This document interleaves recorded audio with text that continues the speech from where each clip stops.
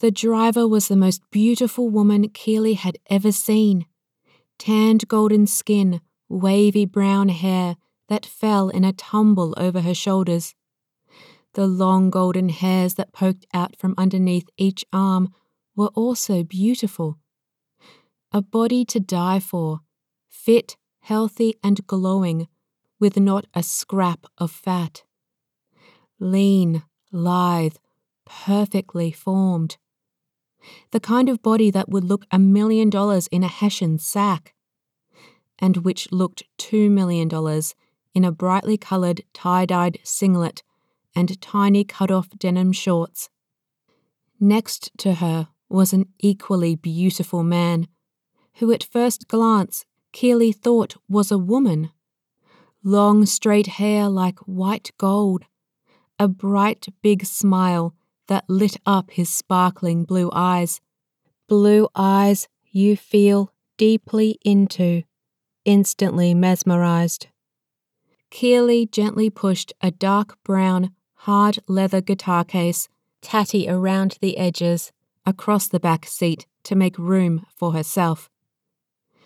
"Where you headed?" the woman asked, her voice as rich and melodious as you would expect. No set place. Just want to get out of the city, you know."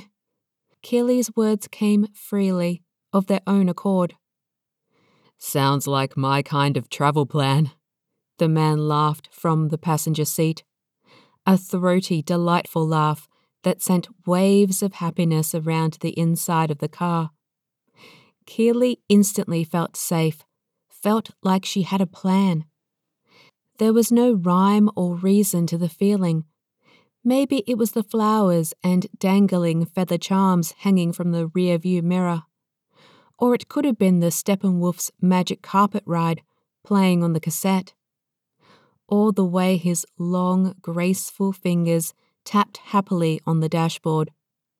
Or the way her long, graceful fingers elegantly pushed her soft curls out of her eyes as they travelled the highway. "Mine too, lovely," she said. "I'm Lucy. He's Leif." "Keely." Leif turned around to shake her hand. "Nice to meet you, Keely. Looks like you're with us now. Sit back and enjoy the ride." Keely threw her head back and laughed. She couldn't help it. Their sunshine was contagious. It felt like an adventure in a whole new, fresh and bright world.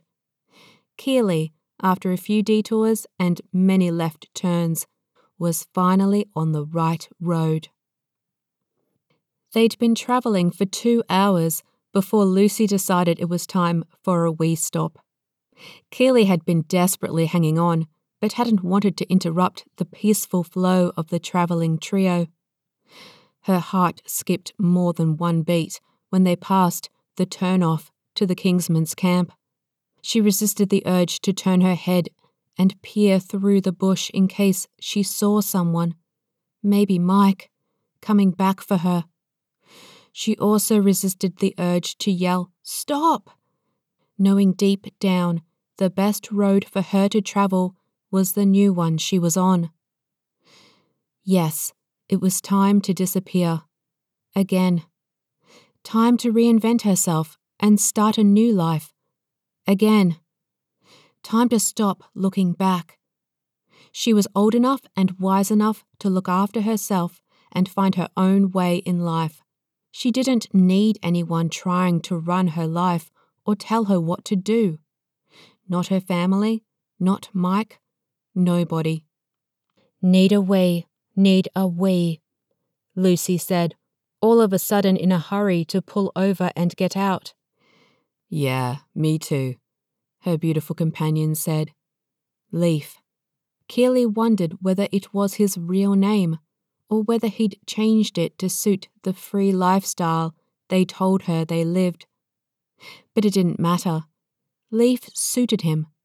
Lucy and Leif. Leif and Lucy.